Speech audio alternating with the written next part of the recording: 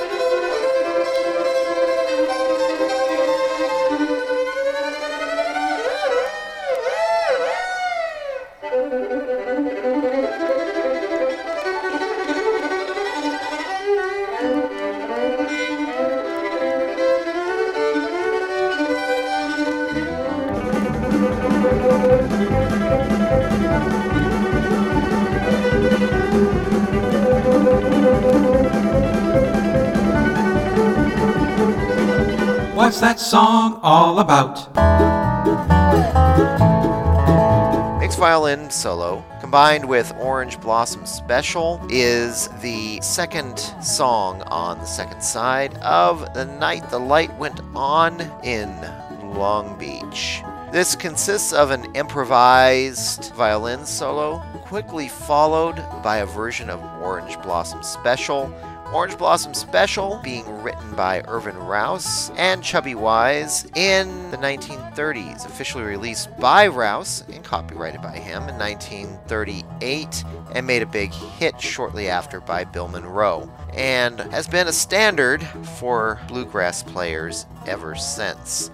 Johnny Cash also scored a major hit with this, as well as focusing an entire album around it. He actually did the vocal version. Yes, there are words to the song as well, celebrating a new train coming to Jacksonville, Florida.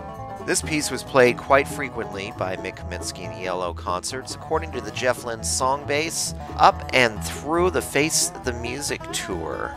It became a little bit more elaborate as things went on, adding Hungarian Dance No. 5, as well as throwing in Hall of the Mountain King, until finally his solos continued from tour to tour, but Orange Blossom Special was largely dropped after the Face the Music tour. Yeah! Don't let me startle you. I'm just doing the rebel yell here to kind of kick things off. I'm Eric Paul Johnson. And I'm Eric Winsenson. And this is a couple of rare moments for ELO, extremely rare. First of all, it's a silly song. The band gets to be silly, and that doesn't happen. I can only think of maybe one other time where they go flat out silly, and that's much later. And they go country. This is a chance for Mick Kaminsky to show off his violin skills, because I mean, just running a quick scan through the ELO catalog in my gourd, I don't really think there are a lot of ELO songs with a violin solo. For the most part, the strings are used to add some fullness to the songs, and it's not like where Kansas, where Mick Kaminsky gets his own violin solo in a song. I can't really think of one where it's just that. So he gets to show off here. And then the band, this classic rock Beatle-influenced band, breaks into a hoedown in the middle of their rock and roll concert. So I like it. I think it's fun to hear Mick do his thing, and I think it's funny to hear the band just break into a country song. Well, these days they call it a professional strong woman down. Oh, wait a minute. I guess, I'm sorry. I'm so out of touch with what the correct terms are, so yes, but I'll make a note of that. Yes, we have to show respect. I'll make a note of that from now on. Yes. But no, this is a very short song, but very, very fun song. I enjoyed it quite a bit. And you're right, he doesn't really get to do this on an album very much. And Mick Kaminsky is actually a good violin player. It's also wonderful how he switches from violin to fiddle in the middle of it. Yeah. He does that instrument change smoother than Roy Wood used to do, from what I hear in the old ELO concerts, with Roy running from instrument to instrument. In the audio, you can't even hear that he switches from violin, picks up the fiddle, and picks up right where he's going. He's amazing like that. ELO has the best musicians Richard Tandy with his synthesizer bank playing 6 or 7 at the same time with just 2 hands, and Mick Kaminsky just flipping from violin to fiddle without even noticing. It's staffed with a great band. Jeff has a good ear. Yeah, but no, seriously on this one though, what I really took away from it is a lot of surprise, because there are so many progressive bands that this solo would not have been a couple minutes solo. This would have been this solo would still be going on at this time.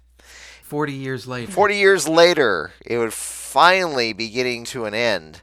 Yeah. And somebody in the band would be ready for about a 20-year guitar solo. Yeah. In a lot of ways, I think that shows ELO's approach to music a lot more, how it was a bit different than a lot of progressive rock bands, is that they, coming from a more rock and roll base, didn't feel like they had to show off as much. Because it's obvious at this point they've got string players who are actually trained in classical music, know what they're doing. Yeah. And I guess if you're actually trained in it and everything, then often you probably don't really feel like you need to show off anyways, because you really don't have anything to prove.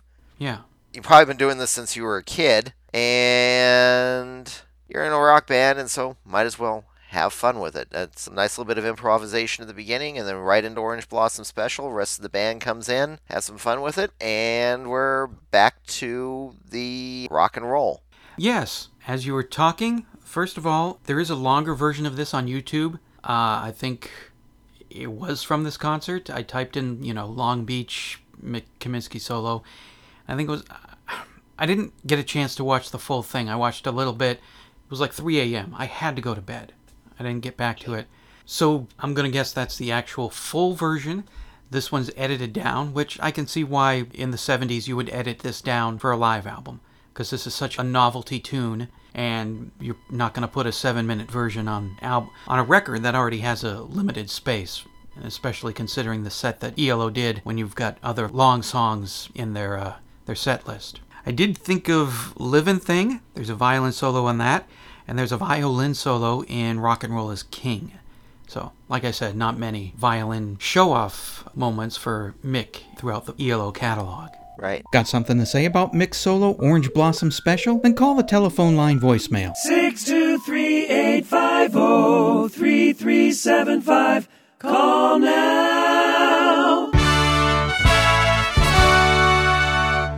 Great moments in Electric Light Orchestra history. When Rory Wood and Jeff Lynne put a stop to the move to form ELO, everybody thought they'd taken leave of their senses, including Bev Bevan. I sort of went along as the drummer, for the ride almost. I wasn't too impressed to begin with. But I thought, well, let's give it a shot, see what happens. They like classical music, some of it, not a great deal. And they like what the Beatles did around Strawberry Fields time, And they were the main influences on the idea. And we sort of admired what Chicago and Blood, Sweat and Tears, etc. had done with the brass. And we thought, well, they fuse sort of jazz and rock. And no one's really tried to with the classic rock bit. With 2 strong leaders in the band, Roy Wood proved to be an immovable object to Jeff Lynne's irresistible force. Something had to give, and he did. The first year of ELO on the road was a total joke and embarrassing to be in even, and many of the time I felt like quitting and wishing that I'd never even started up on the idea, But it sorted itself out when Roy left and a few of the other guys left, and Jeff and I just reformed the whole band with a direction to go in instead of like several. And once Roy had gone and Jeff had the responsibility all on his shoulders, and he had to do it really, write the songs himself and lead the band, then that pressure made him react favourably, and he really got it together from then on. Like it? Hate it? What does Madeline think? I like the song. Wow, she liked it!